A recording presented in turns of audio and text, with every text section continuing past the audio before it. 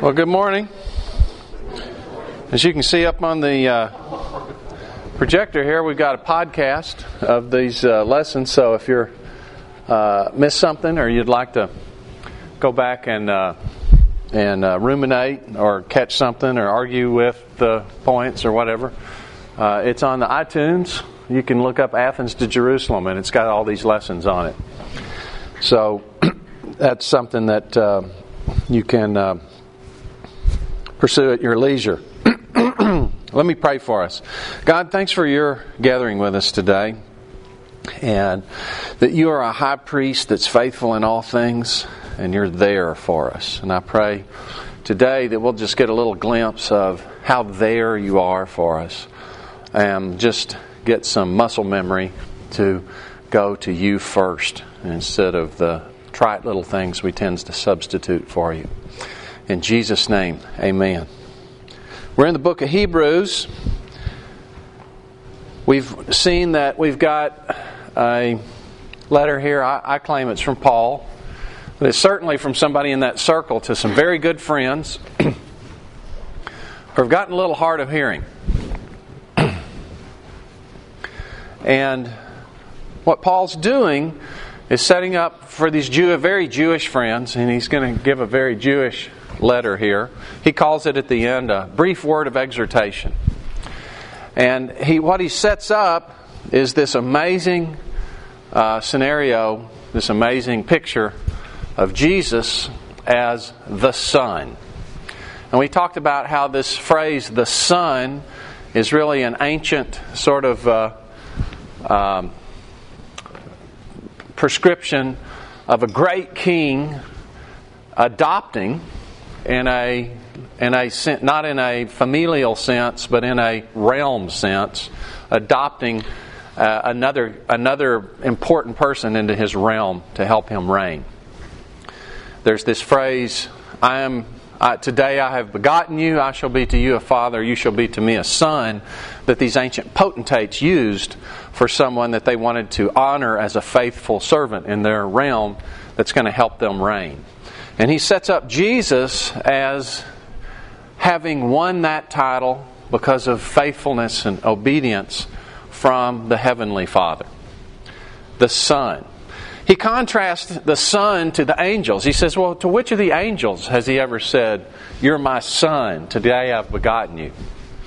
We talked about, of course, that Jesus was never begotten in a birth sense. He's from everlasting. He's the Creator. He's the first and the last. But he was begotten in this honor sense. And how did he get that honor? He obeyed his Father. This is who has talked to us in this most recent time period, Paul says. You got the Old Testament through the angels, and everything that happened in the Old Testament happened just like God said it was going to. If God said, if you gave you a consequence for behavior, it happened. He said, if you leave the land, you won't be blessed. They left the land, they weren't blessed. It happened just like He said. How much more if we hear things through the Son? Is it going to happen just like God said? So, don't be hard of hearing. Give heed to the things you've learned, lest you drift away.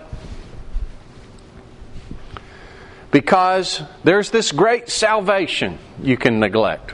What is the great salvation? Well, these are already believers. We've seen that these believers are not only just nominal believers, they lost their possessions and were glad. They lost their possessions and were thankful. Why? Because they know they have a more enduring possession in heaven. These are not nominal believers.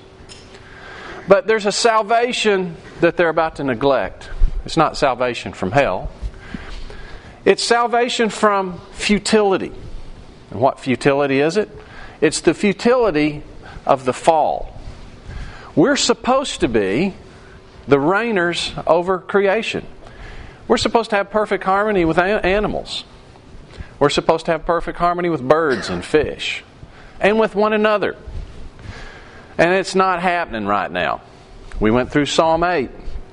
And we showed how Paul takes Psalm 8 to lay out this scenario that's supposed to be. And then he says, but we do not now see things like this.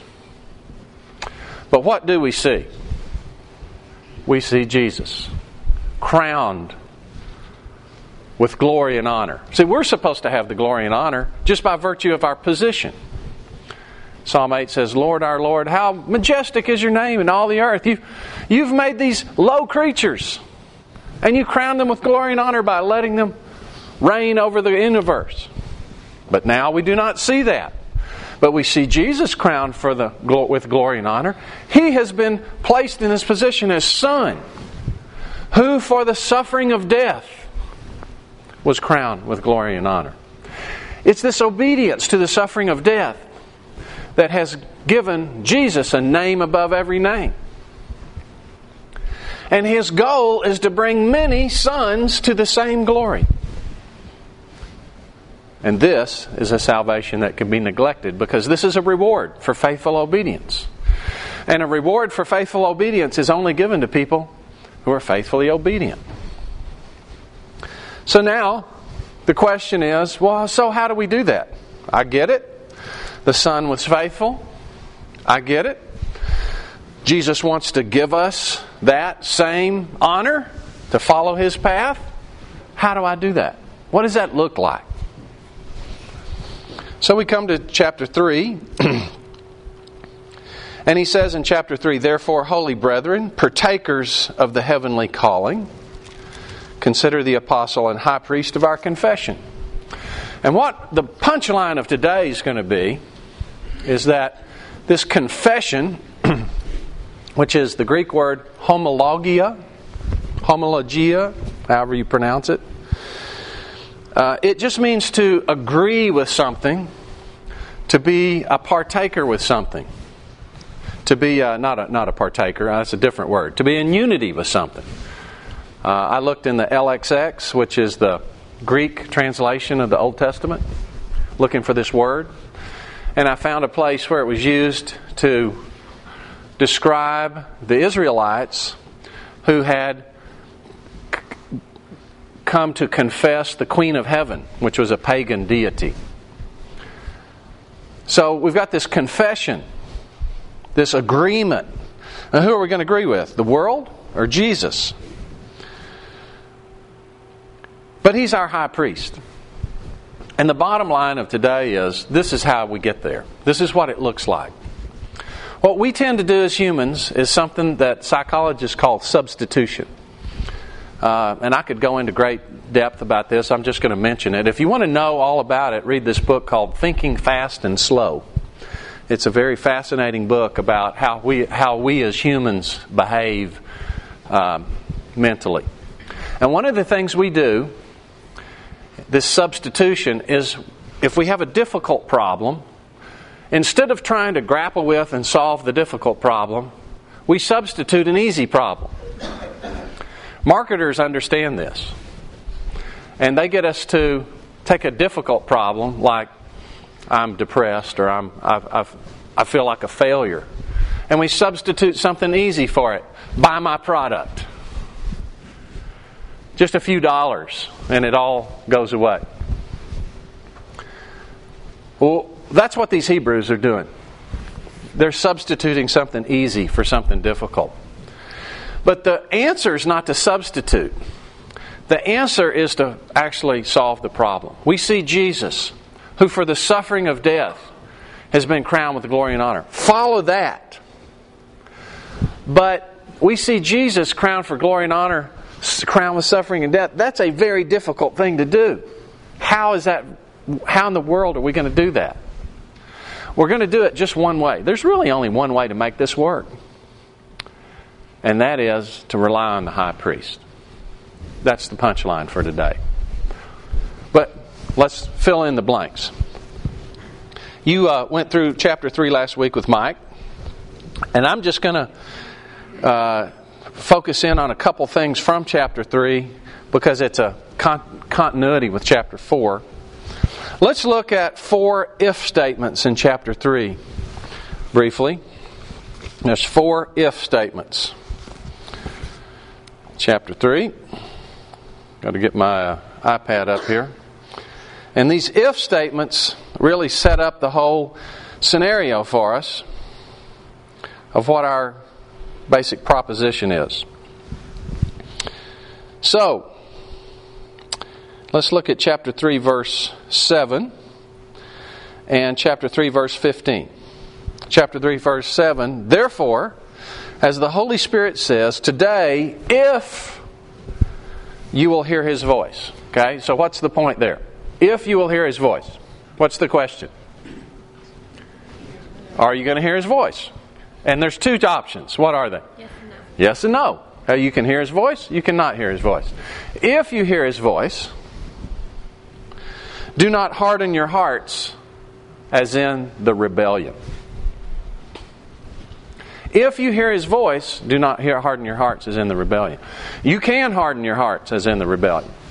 And if you do, we'll get the consequences of that.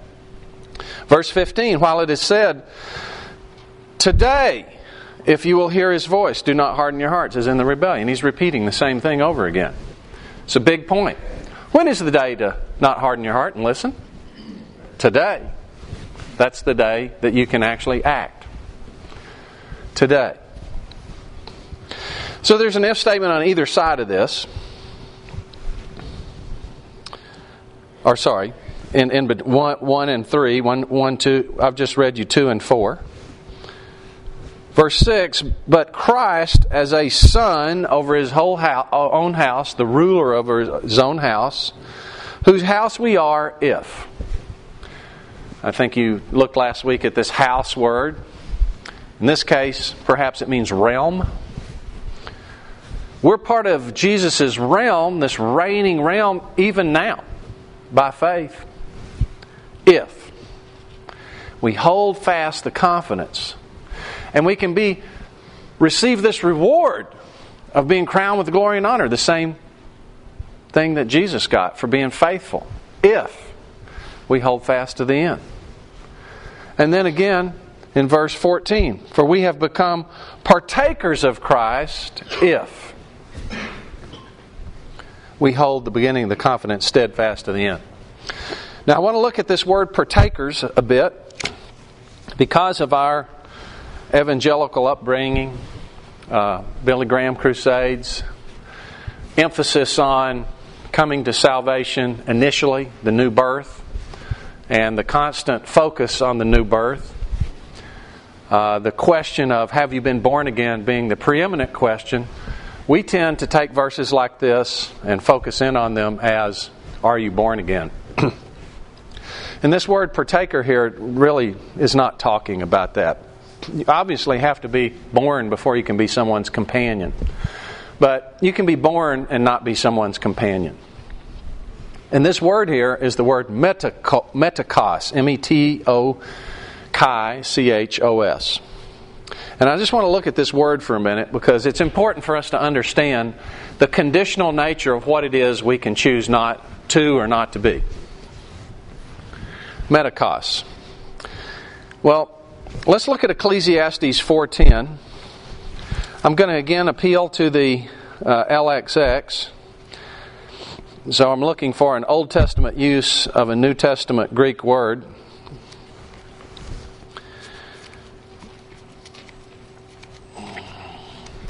Ecclesiastes 4:10.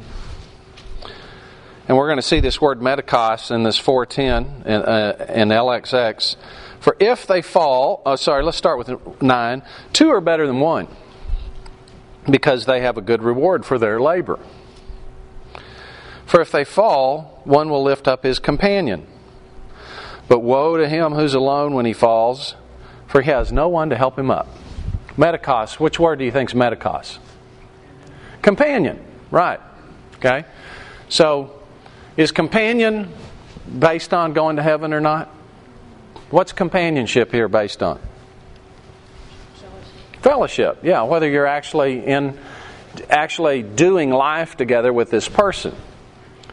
Whether you're joined as a partner in enterprise together. Let's look at Hosea 4:17. Ezekiel, Daniel, Hosea. Hosea 4:17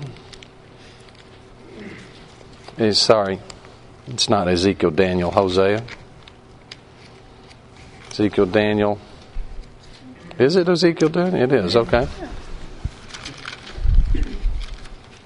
I was singing a little song in my head. It's the only way I can do stuff like that. I still sing the ABC song in my head. 4:17, Ephraim is joined to idols. Let him alone. Metakos there is joined, companioned with, partnered with. Ephraim is a chosen tribe. You can read Revelation, you can see there's going to be an Ephraim tribe in the new earth. But in this experiential choice that Ephraim had made, become a companion with idols. See, we can become partnered with most anything. Also in the LXX, we see when they translate David and Jonathan. And Jonathan is having the interaction with Saul, where Saul gets mad at him and throws the spear. Saul says, "You son of a what's he call him? Wayward woman," or something like that. We would have a different phrase for it in our terminology, but he said, "You've chosen David as your companion instead of your own kingdom. You're partnering with David instead of your own kingdom, instead of me." It's companionship, partnership. Who you keep company with. You know, the word company is two Latin words. Pan means bread. When you go to Panera Bread Company, it's pan is bread, and com is together. To eat bread together. That's the idea. It's fellowship. And that's this word metakos. It's people that are doing life together, having company together. A partnership of law firm, doctors that are working together in practice. That's the idea here, metakos. There's 5 uses of this in the New Testament I found. One is in Luke 5:17. Let's look at Luke 5:17.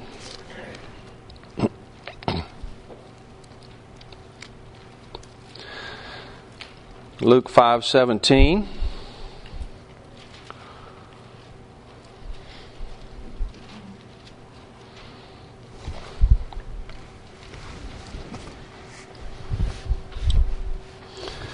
Now it happened on a certain day, as he was teaching, Jesus, that there were Pharisees and teachers of the law sitting by, who had come out of every town of Galilee, Judea, and Jerusalem, and the power of the Lord was there to heal them. I don't see anything that looks like metakos. I wonder if I got the wrong. 5:7. That's what the wrong was. No wonder. 5:7. So they signaled to their partners in the other boat to come and help them. And they came and filled the boats, so they began to sink. Okay, so that's even a translation they use, partners. There's a fishing company. They've got this fishing business together. And if you're in a fishing business together, what do you do? Fish together by doing what? What's the key thing you do if you fish together? You got to all get in the same boat, right? Okay? This is metakos. Are you in the same boat seeking a common objective together? So now let's go to Hebrews, because metakos shows up 5 times in Hebrews. It's a very important term. We're going to see this term again when we get to chapter 6, one of the passages that tends to be to stump people. And it's going to be a very important word there as well. It shows up in 1:9. 1:9. But to this, I'll start in 8. But to the Son, he says, "Your throne, O God, is forever and ever." This is one of the places, perhaps the only place in the New Testament that calls Jesus God directly. Your throne, O God, is forever and ever. A scepter of righteousness is the scepter of your kingdom. You've loved righteousness and hated lawlessness. Therefore, your God, Jesus, your God, the Father, has anointed you with the oil of gladness more than your companions, medikos, the guys in the boat with him. There is this need to restore creation back to what God intended it to be. The whole creation's groaning for it. We're part of that, what it's groaning for us to take the spot that we're supposed to take. But when that happens, there's going to be one that's going to be above all the other, the captain of our salvation. That's Jesus. Medikos, companions. The next time it comes up is in 3:1, where we started today. Therefore, holy brethren, partakers of the heavenly calling, companions of the heavenly calling, companions as in company, partners of the heavenly calling. Are you in the same boat with Jesus to pursue this heavenly calling to restore? Is that where you are? 3:14, the passage that we were looking at a little earlier. We are partakers of Christ if we are companions with Christ, if we're part of His company, we're part of His fishing team, if we continue to the end. If you're out fishing with your friends and you have this big catch and you're hauling it in and one of the guys says, it's 5 o'clock, jumps in the water and swims to the beach, what do you think of that guy? He's a jerk, okay? He left before the job was done, right? Well, we are partners. We're partners in this calling, this kingdom building company, this kingdom building partnership. We're partners with Jesus in that if we finish. That's the point. We'll get to the other instances of partakers over the next couple of weeks. So now let's look at chapter 4. And we're going to talk about another phrase he uses for finish. He's got so many different ways to talk about finishing in this book that I don't know. It's amazing. That's mainly what he's talking about. How to finish the job. And in this chapter, the phrase that he uses for finishing the job is to enter my rest. Now let me just show you before we read this, so you have this in your mind. Let me show you verse 4, chapter 4, verse 4. For he's spoken in a certain place of the seventh day in this way. And God rested on the seventh day from all His works. Where's that quote come from?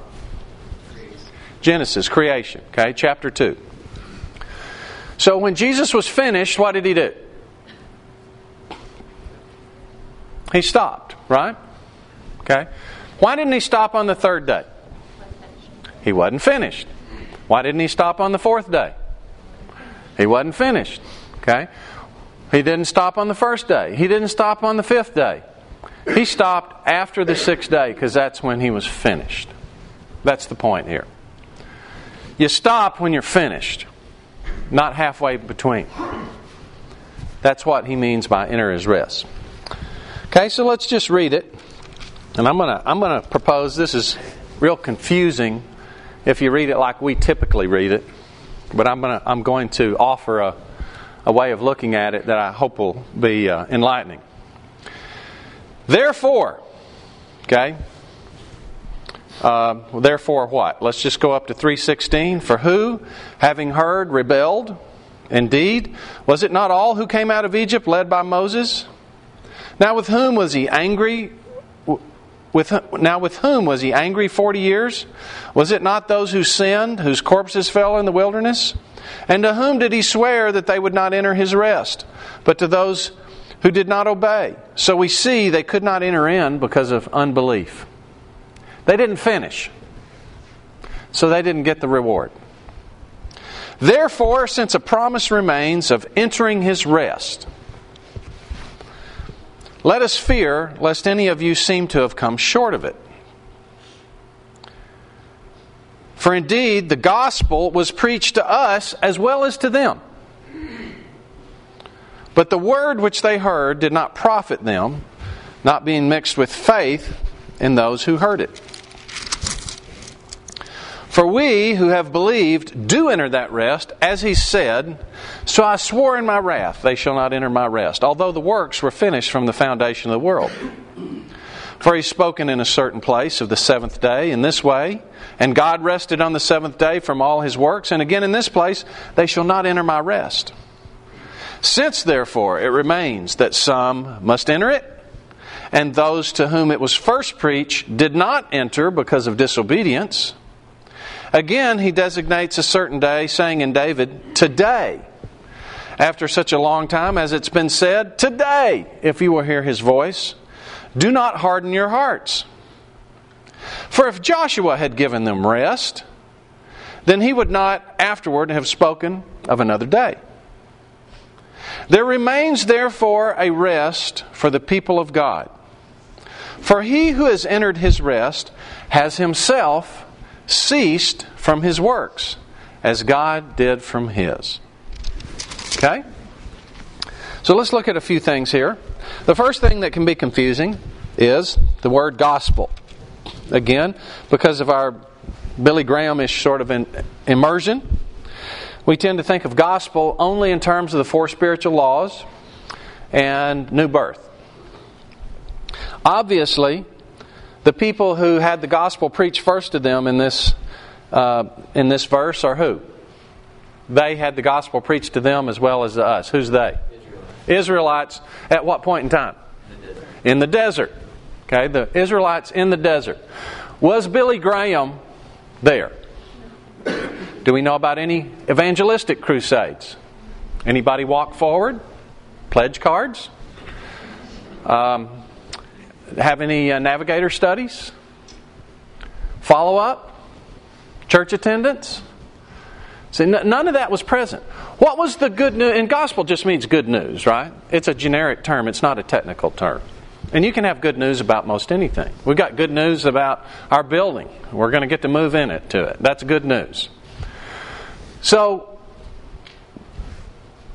what was the good news that these people got in the wilderness?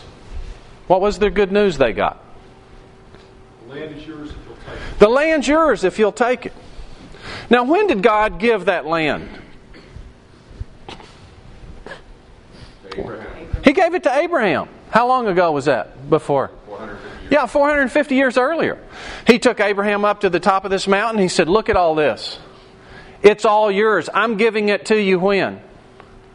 Right now. It's yours right now. But it took 450 years before they took possession of it. Even though the grant had happened before. So, here's the good news. I'm going to take you out of slavery in Egypt, and I'm going to give you a land to possess where you're going to reign. You're going to reign in this land. And I'm calling you to be a holy nation and a priesthood so that every nation that comes through this corridor of trade, there were two major trade routes that went right through Israel. It was like the world's best toll booth. And every nation that comes through, all these people traipsing through, they're going to see what it's like to live the way I tell you to live. And that's the way the world is blessed. Because this is all about restoration. And you're going to be the ones that show it to them. If you'll do what I ask you to do. And what I'm asking you to do is stay in the land and follow my word. And if you do, I'll bless you so much your cattle won't even miscarry. That was the good news. And what they did with that good news, we'll look at a bit later. But the summary is, they didn't mix it with faith. And so they didn't do them any good. Now, did God discard those people as being His people? Did He discard the people in the wilderness? You're not mine anymore. No, He didn't do that. What did He do with the people in the wilderness? He provided for them. How did He provide for them? Bread from heaven. Okay, they got miraculous bread. H-E-B happened to them just free, popped up in the morning. They go out and they gather it up. It's theirs. What else did he do? Clothes, the 40 years of clothes didn't wear out. They didn't have to go to Walmart. They just had it. And he gave them miraculous water from a rock in the middle of this wilderness. He cared for them. They're still His people. But they didn't get to have the inheritance because the Word wasn't mixed with faith. Now, in Joshua, we see that when Joshua had conquered the land, the phrase that's used is, and the land had rest. It had rest from war. There was a rest of Joshua because Joshua and his generation did take the promise. And it did profit them. And they didn't completely finish the job, but they finished the part of the job that was theirs to do. So Joshua entered the rest. But the author here, Paul says, there's another rest. If that's all there was, he wouldn't have talked about another rest. So let's look at verse 3, and this is the next confusing thing. Because it says, for we who have believed, do enter that rest. So that sounds like we're there and we get it. As he has said, so I swore in my wrath, you shall not enter the rest, which sounds like we're not going to get it. So that's kind of confusing, right? We who have believed do enter that rest, just like he said, you're not getting it. It's kind of what that sounds like. So here's what I propose the answer to this little puzzle is. When you look at, as he has said, don't just look at the next sentence. What you do is you look, as he has said, you're going to get a whole parenthetical, and you've got to look at the whole parenthetical. For we who have believed do enter that rest. Let's cling to that. That's really important. We do enter that rest. Here's how. Here's how it works, as he said. And let's take the whole parenthetical. Point 1. So I swore in my wrath, they shall not enter my rest, although the works were finished from the foundation of the world. So he has finished his works and rested, but even though he's finished his works and rested, what is remaining to be done? God has finished His works and rested, but what's remaining to be done? Yeah, for us to benefit from it. He granted the land to Abraham, but what was remaining to be done? Him to possess it.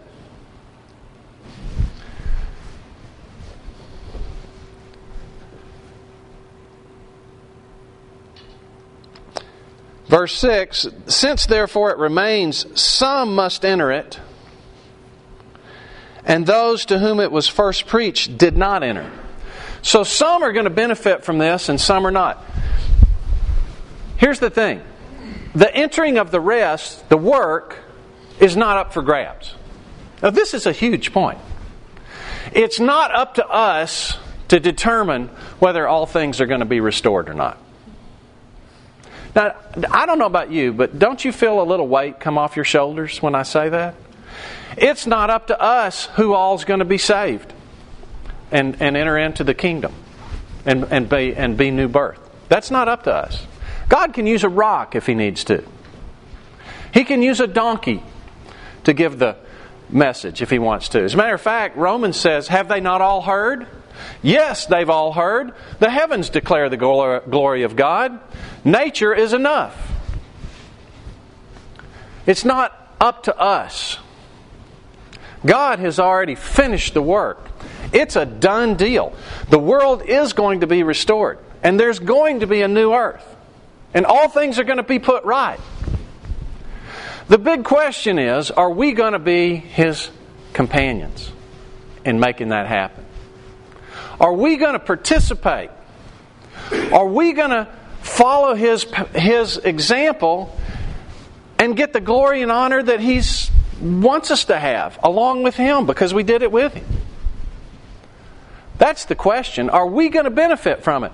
The question wasn't, is Israel going to be occupied by the Jews? The question was, are you, this generation, going to be the ones that do it?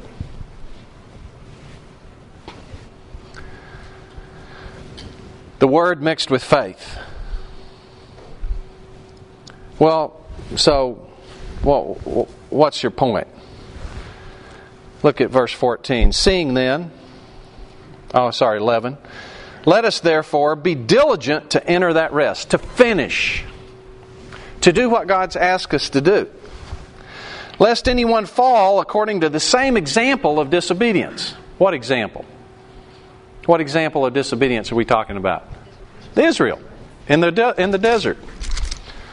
For the Word of God is living and powerful, sharper than two-edged sword, piercing even to the division of soul and spirit and joints and marrow, and is a discerner and thoughts of intentions of the heart.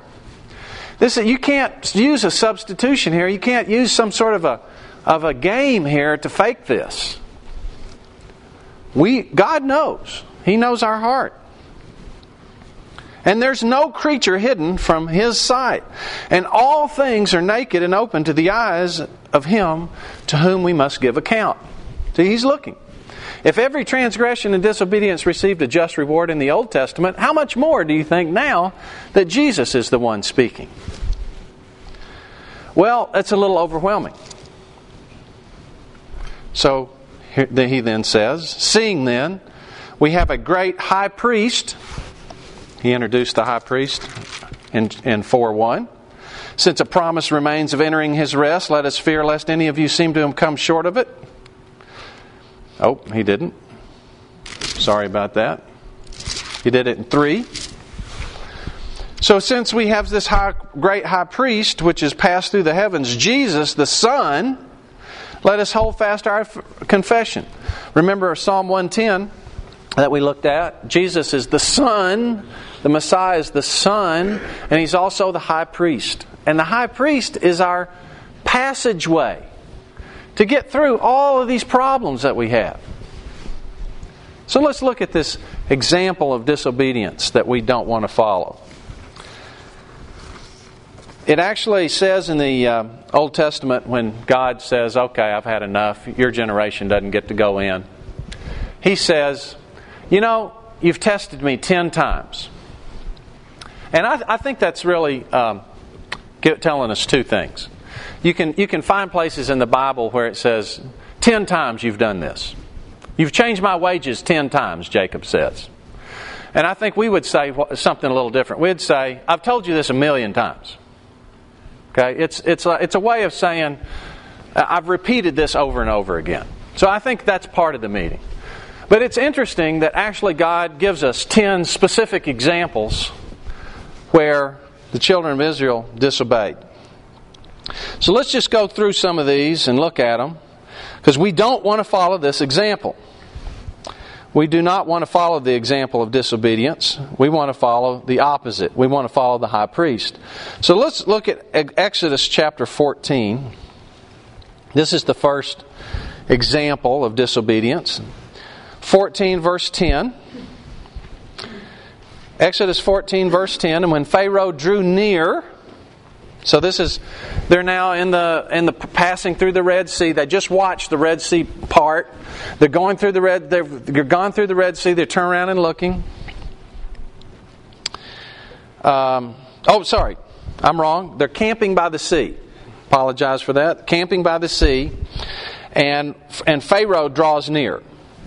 And the children of Israel lift up their eyes, and behold, the Egyptians marched after them. So they were very afraid. And the children of Israel cried out to the Lord. Then they said to Moses, because there are no graves in Egypt, have you taken us to die in the wilderness? Why have you so dealt with us to bring us up out of Egypt? Okay? So God had miraculously delivered them from Egypt. 10 plagues.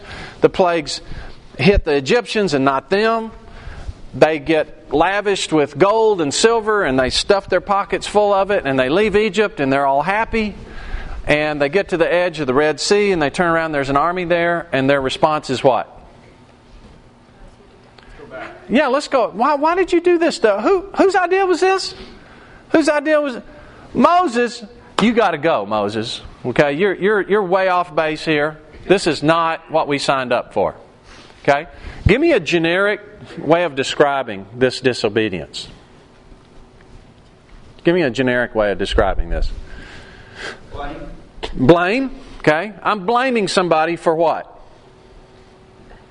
Bad situation. How do I know it's bad?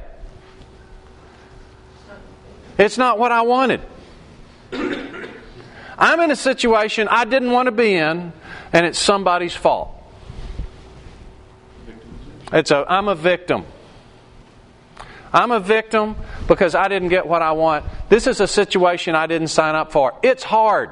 It's dangerous. I want comfort. Now, do you in your life ever find yourself in a position that you didn't really want to be in? And what's your reaction? Do you blame anybody? Do you blame God? This is the example of disobedience we don't want to follow. Let's go to the next one. Exodus 16. I just licked my finger before I did my swipe. Exodus 15, verse 22. So Moses brought Israel from the Red Sea. Then they went out to the wilderness of Shur. Now they just saw them delivered from the Red Sea. They parted the Red Sea. They're going to cross. They're delivered from Pharaoh. And they went 3 days in the wilderness and found no water. Now when they came to Marah, they could not drink the waters of Marah, for they were bitter.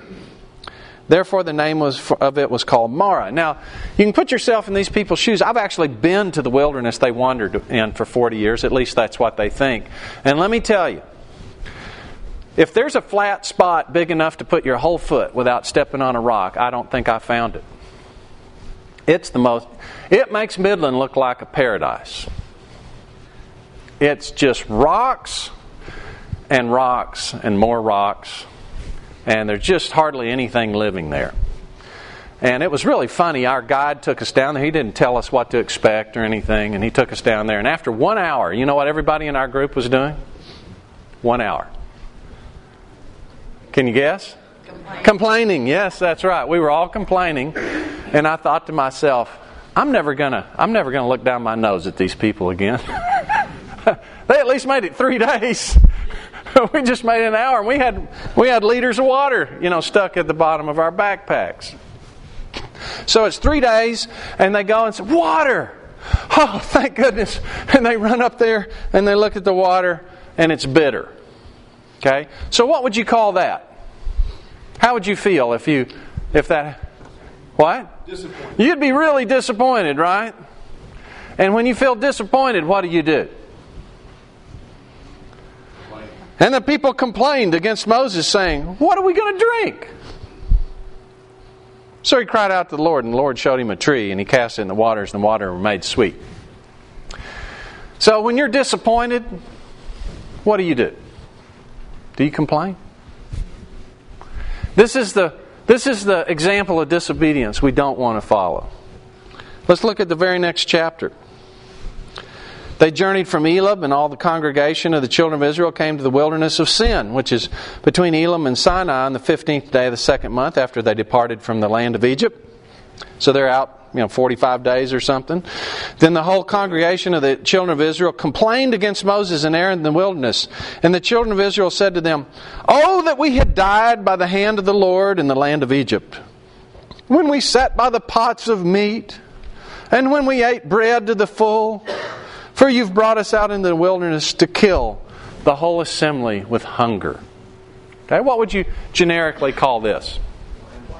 Whining. Okay, whining. And why are they whining? Comparing their old life. They're comparing their old life with their new circumstances. Back in the good old days, we had it so wonderful. Now, what are they forgetting? They were slaves. They were working 7 days a week making bricks. And their male children were being killed. Okay? But all they're remembering is, we used to sit by pots and they had meat in them. When you get in a tight spot and it's really uncomfortable, do you long for the good old days? Do you long for Ronald Reagan? Okay? This is not the example of disobedience that we want to follow. Let's go on down further in chapter 16, verse, let's say 17. So God has given them manna. And they went out and gathered the manna, some more, some less. So when they measured it by omers, he who gathered it much had nothing left over, and he who gathered little had no lack. Every man gathered according to one's need. And Moses said, "Let no one leave any of it till morning." Notwithstanding, they did not heed Moses, but some of them left part of it till morning. And it bred worms and stank. What are they doing here? Hoarding. Does anybody watch those things on TV, the hoarding deals? People fill their houses full of stuff. What is that?